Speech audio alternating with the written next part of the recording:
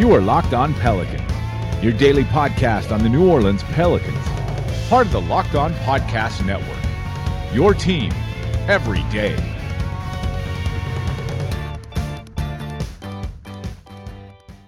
Welcome to another edition of Locked On Pelicans, the daily podcast covering your favorite team, the New Orleans Pelicans, and NBA as a whole, part of the Locked On Podcast Network, your team every day, available on iTunes, Apple Podcasts, Google Podcasts, Stitcher, Spotify, wherever you get your podcast from. I'm your host, Pelicans Insider Credential member of the media and editor over at LockedOnPelicans.com, Jake Madison, at NOLA Jake on Twitter. Here with you all on this Monday, a victorious Monday, after the Pelicans get a very nice victory, a great Jrue Holiday game too, over the Indiana Pacers over the weekend. We will recap that in the first segment here. We want to talk a little bit about Nicolo Melli too, who's been having a pretty good start to 2020, and we'll talk about his contributions in his pairing with Zion Williamson going forward. Then a couple of odds and ends from around the league and looking at an issue that has been holding New Orleans back and is definitely going to be something you could point to at the end of the season for why maybe they may not make the playoffs. So let's dive into it all in today's edition of Locked On Pelicans. So over the weekend, the Pelicans picked up a very good win over the Indiana Pacers, a game where they did not have Zion Williamson, who's out with a rolled ankle that he suffered in the game before. No Brandon Ingram either. We kind of expected that to be the case. And then no Victor Oladipo for the Indiana Pacers. And the Pacers coming in on the second night of a back-to-back, maybe we're at a bit of a disadvantage when it comes to rest and everything. But still, New Orleans being down two of its three best players, its two best players, you could maybe claim, to get a 124-117 victory where they kind of not cruised in the first half, but led comfortably before things got kind of interesting in the third quarter and most of the fourth, started to finally pull away in crunch time, something we haven't seen this team do all year long, and it was because of a guy who really hasn't come up in the clutch, Jrue Holiday. So this was the Jrue Holiday game. 31 points on the night, 10 assists, 6 rebounds. He was 10 of 22 from the field, 4 of 7 from deep, and then 7 of 8 from the line. He was just flat out awesome. Offensively and defensively, he was excellent in this one. And then in the final 5 minutes of the game, when you need someone to step up because you're without Brandon Ingram, you don't have Zion Williamson, well, Jrue Holiday was the freaking man. In the final 5 minutes of the game, 14 points scored, 1 assist. He was 6 of 6 from the free throw line, 2 of 2 from 3, and 3 of 4 overall from the field. 14 points in the final 5 minutes to seal this victory for New Orleans. A game, again, where they don't have some of their best guys in it. So overall, just an awesome performance from him in this one. He was great defensively all game too, tormenting some of the bigs for the Indiana Pacers. Basically just kind of carried the team to a victory. You got some very good performances all around, and with a weirder starting lineup, you ran a smaller rotation. So you had Jrue Holiday out there, Lonzo Ball, Josh Hart, Derek Favors, and Nicolo Melli. Melli chipped in of 3 of 5 shooting from deep, 3 of 8 overall, 9 points on the night, 6 rebounds. Derek Favors, 15 points, 11 boards, 2 assists. Josh Hart, 9 points, 7 rebounds, solid in the starting lineup now after being a pretty good rebounder off of the bench. He was 3 of 7 from deep. Lonzo Ball with an excellent performance, 15 points, 7 assists, 5 rebounds for him. He was 7 of 12 and aggressive late in the game, which really helped New Orleans seal this one. Off the bench, JJ Redick was fantastic, particularly in the first half. 23 points on the night for him, 3 of 8 from deep, 17 of 15 from the field. Overall, 6 of 6 from the line, 4 rebounds, 4 assists. You had Jackson Hayes chip in 2 points, each one more, 7 off the bench. Jahlil Okafor getting some run, 4 points off the bench. And then Frank Jackson getting some good minutes in, 9 points on 2 of 6 shooting, but he got to the line 4 times, hit all 4 of those, 4 rebounds too. You know, Jrue Holiday was the main guy in this one, but it really was a bit of a team victory where they're just getting enough from everyone else to kind of go out and get this victory. And for, potentially being undersized in this, they out-rebounded the Indiana Pacers 53-37. Indiana had no offensive rebounds in the first half at all, only 2 total in the game, limiting second chance points. That's pretty great to see from this team and what they were able to do, keeping them off of the glass. And it was enough. They didn't need to be perfect in this one. The Pacers weren't looking particularly great at times. But overall, you got just enough, and you were led by Jrue Holiday in the clutch. That's what you want to see. Overall, just a very good team victory with multiple guys contributing, and you could tell that the team after this was feeling pretty happy overall with the different things they said. So cool to see. Good victory on the road without some of the guys you have, and that's exactly what you want to see from this team. So now when you add Zion Williamson, Brandon Ingram back into the mix, and we should get an update at some point today after practice from them, but it sounds like they'll both be ready to go on Tuesday night, but subject to change. It's what you want. And now you throw them back into the mix, and this team has a little bit of momentum and showed that some of these other guys can really step up. Again, exactly what you want to see. They just played good, solid basketball the other night, got the victory, got out of Indiana, and went 2-0 on this quick road trip. So it was a good team victory with guys stepping up, and a guy who's been stepping up in 2020 is Nicolo Melli, and we'll talk about him coming up here in just a minute. But if you want to get fit in 2020, you don't have to join a gym or pay a ton for overpriced fitness equipment. The best way to get in the best shape of your life is with Echelon. Go to echelonfit.com to discover their EX1 connected fitness bikes that offer a high-quality at-home cycling experience at less than half the price of a Peloton. They make beautifully engineered products for everyone, busy moms and dads, first responders, and elite athletes, whatever your activity level is. And with daily live on-demand studio classes right in your home, you'll never have to step foot in a gym. You'll love Echelon, but if you aren't 100% satisfied, we'll even give you your money back. Join the hundreds of thousands of men and women who are getting fit with Echelon. Don't pay a ton for Peloton. Buy an Echelon bike today for under $1,000. Again, go to echelonfit.com/LONBA. That's echelonfit.com/LONBA to learn about their limited time free Apple iPad offer and complete details. Echelon, it's your time. That's ECHELON fit.com/LONBA. echelonfit.com/LONBA. So we've talked a lot about the different rookies on the team in Zion Williamson, Jackson Hayes, Nickeil Alexander-Walker, and we're going to save Nickeil Alexander-Walker maybe for someday this week, maybe tomorrow, and look at his play over the past couple of months, which have been kind of rough, to be honest. But today we don't. So the other guy who's a rookie and someone we don't talk about nearly enough, and that's Nicolo Melli, or at least mention him kind of in the same breath as those rookies. Partially because he's a little bit older. It's a little bit different for him, having been a player in Europe for a number of years. And he's now 29 years old, so was 28 to start the season, but still a rookie in terms of the NBA. And he got off to kind of a quiet start for New Orleans, not really making a huge impact for a while, basically from mid-November to the end of the year. He was kind of a bit of a ghost on the team, not really getting significant minutes, not making the most of those minutes, and just not having an impact whatsoever. But after a couple of DMPs to start the year, he has really turned it on to a degree in 2020. And if you look at it since his first game, which came on the 8th against Chicago at home, in 2020, he's averaging 8 points per game, 3 rebounds, and he's doing this while shooting 51% from 3. He's taking 3 attempts per game and making half of them 1.5. It's pretty good. And if you look at it in terms of per 36-minute numbers, if he was playing the same amount as a starter, well, the numbers look obviously even better. He's averaging 16 points per game then during this stretch, along with 7 rebounds and 3 assists.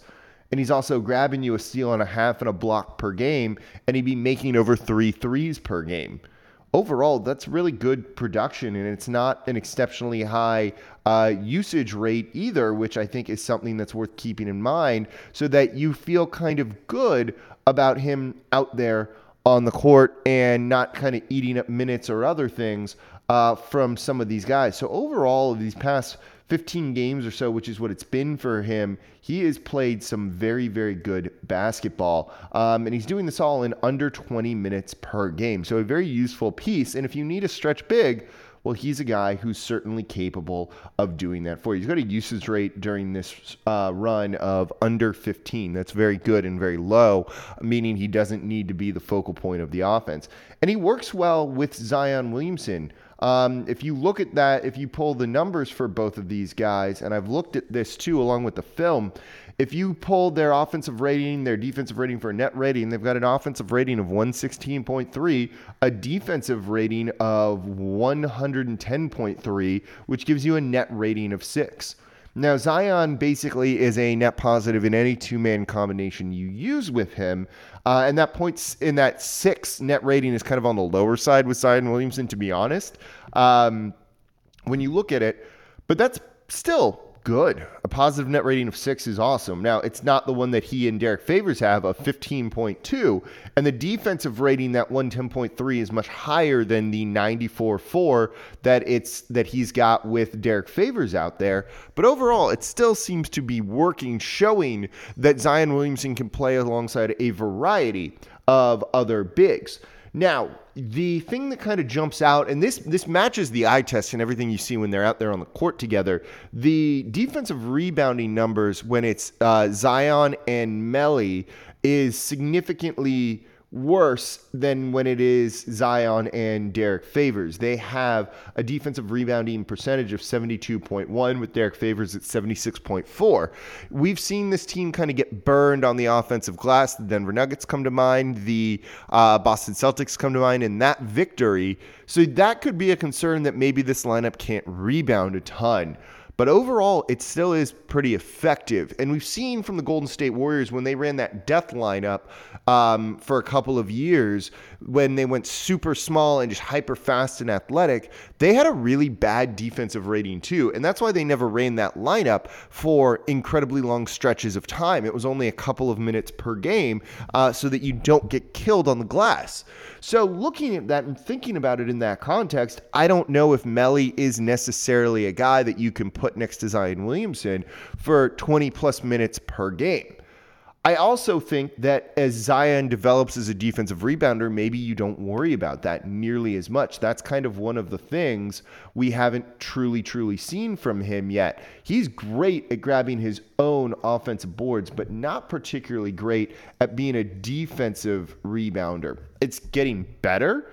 Again, it hasn't been, a ton of time that he's been out there on the court, but it remains to be seen, and maybe they become too much of a liability right now, but that's something that seems like it should improve. But these two guys are only playing on the court per game with each other about 10 minutes per game. It's 9.6. You can probably run them for that long as a change of pace, but I don't know for sure that this is a two-man combination as of today, and we don't have a ton of data on this, that you want to run for so long. But it could lead to the creation of some sort of, death lineup for New Orleans, some super small lineup with Zion playing the 5, Melli at the 4, someone else playing the 3, and then you can kind of just bomb away and play 4 out around Zion. But I don't know if that's the most effective way to do it this season just yet, but it shows you that the potential there exists, and I think that is a very, very exciting thing to see. Again, Zion working well with almost any other kind of player, that is what you want, and feel much better about team building around him going forward. So he's been good. He's been good next to Nicolo Melli, who's really stepped up for his during on his contract in this year so far, and that's what you want to see. It's another depth piece that makes you feel good about New Orleans going forward. So don't forget, subscribe to Locked On Pelicans wherever you get your podcasts from. Leave a 5-star review with a quick comment. It takes about 30 seconds, and as I've told you guys, it helps with the rankings for the show, among some other things. So it's one of the big reasons why this show is able to stay free and 5 days a week for you all. It takes 30 seconds. We don't ask for much here at Locked On Pelicans, and that does make a difference. So I'd greatly appreciate it. I see when comments are left, and thank you guys for taking the time out of your day to do so. Again, it does have a very positive benefit. So subscribe wherever you get your podcast from, leave a review, and tell a friend about Locked On Pelicans.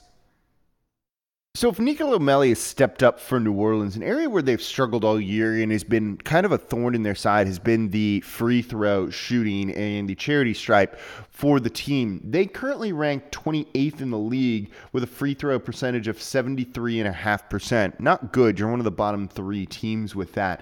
And on top of that, this team isn't particularly great at getting to the foul line as is. They rank 23rd in free throw rate, 24th in free throws per field goal attempt. That's not wonderful either, so they don't get to the line very often. And when they do, they are not converting. In fact, if you look at this team where they've shot under 70% from the free throw line, they've done it 21 times this year. That's over a quarter of the regular season. If you expand that to games they've shot under 75%, it jumps to 26 times. Again, still over a quarter of the year that you're not making free throws when you really, really need to. And it's disappointing to see because it's definitely caused them to throw away some games when you have games like the one against Denver where you easily could have won when you lost by 7 and they went 18 of 30 this back earlier in the year when Denver also killed them on the offensive boards. But that's a significant loss and a game that you could have won if you had just kind of made your free throws. So that's definitely not what you want to see from this team overall, and it's kind of been a thorn in their side the majority of the year, and maybe this could be something that got them back into games, but unfortunately they haven't been able to do it. I mean, even go back to the one against the Clippers earlier towards the end of January, a 133-130 loss where they went 23 of 36 from the line. You lost by 3 and you missed 13 free throws. Yeah, it's a little frustrating. Golden State at the end of last year, December 20th, 15 of 23 from the line, you lost 106-102. You'd easily get a number of these victories if you were just a little bit more sound there and didn't let some of this stuff get away from you early on. Again, you could pick other games out. Beginning of December, Detroit, where they lost 105-103, and you go 15 for 22. It was a 2-point loss. Easily could have gotten a couple more wins, which maybe have you in playoff contention, significantly more so than they are right now. So it's disappointing to see something that really does need to get kind of figured out. And a lot of this seems to be mental from guys like Lonzo Ball. Drew Holiday hasn't been particularly clutch. Same thing with Brandon Ingram, too. These guys are normally, well, not Lonzo Ball, but Holiday and Ingram are normally good free throw shooters. And they have not been particularly in late game situations when you need them to hit those. Though Drew against the Indiana Pacers went 6 for 6 in the final 5 minutes of the game, so maybe it's something that's turning around. But it's hurt this team. They need to coach these guys up and work on this a whole lot more because it's been the difference from like 4 or 5 games so far this year. And when you're 5 games out of the playoffs right now, a little bit more than that, well, you kind of need to get those free throws and get those wins, and it could make a big difference in your season. So disappointing that this has been a thing. And when you have a guy like Zion Williamson who's going to get you into the bonus early on, same thing for Brandon Ingram. If you're going to build a team, you need to make sure there's some sound free throw shooters on there because you should be living in the bonus. And if you can't take advantage of that, I don't know what to tell you. It's something that should absolutely impact their plans in free agency and the roster they want to put out on the court on a night in, night out basis. Now, if you're talking about more roster construction right now, the Pelicans didn't do anything at all at the trade deadline, and we're not expecting them to do anything throughout the rest of the year. It's buyout season right now. We just saw Marvin Williams cut from the Charlotte Hornets, signing up with the Milwaukee Bucks. It sounds like they'll be buying out Michael Kidd-Gilchrist. I don't see the Pelicans being in play for any guy on the buyout market. I saw a bunch of people throwing out Michael Kidd-Gilchrist as if that matters at all. It's like 7 years too late for me to get excited about that guy. He does not shoot well whatsoever. What do we need him here for? And also, who are they going to cut with the 2 options maybe being Jahlil Okafor or Frank Jackson, but I don't see that being the case for either of those 2. I think they want to roll with the team. So you'll see some, names that maybe get you excited. They're getting bought out. They're likely not going to be difference makers or long-term guys as is. Otherwise, the team would be keeping that. Like, you're kicking the tires on Michael Kidd-Gilchrist, who's been in the league for 8 years now. Like, you know who he is. It's not like maybe he works out. we're past that with all of these guys that are getting bought out, and they're usually just doing that because they want to go full on youth movement at the team that they're on and just need to free up minutes. So you may as well kind of send these guys loose, and it makes it different when it comes to agents, things like that. So I don't think any of the names that we're going to see out there are going to be of any interest to New Orleans. I don't think any of those names will matter to New Orleans, and I don't expect any of those names to sign here in New Orleans. So we don't need to spend a ton of time talking about the buyout market. All right, that's going to do it for this edition of Locked On Pelicans. Thank you all for listening. Good victory over the weekend over the Indiana Pacers, and go Drew, playing exceptionally good basketball. Game tomorrow, we'll touch on the Portland Trail Blazers, couple other topics too, probably Nickeil Alexander-Walker as well. So thank you all for listening. As always, I'm your host, Jake Madison, at NOLA Jake on Twitter, and we'll be back with you all tomorrow.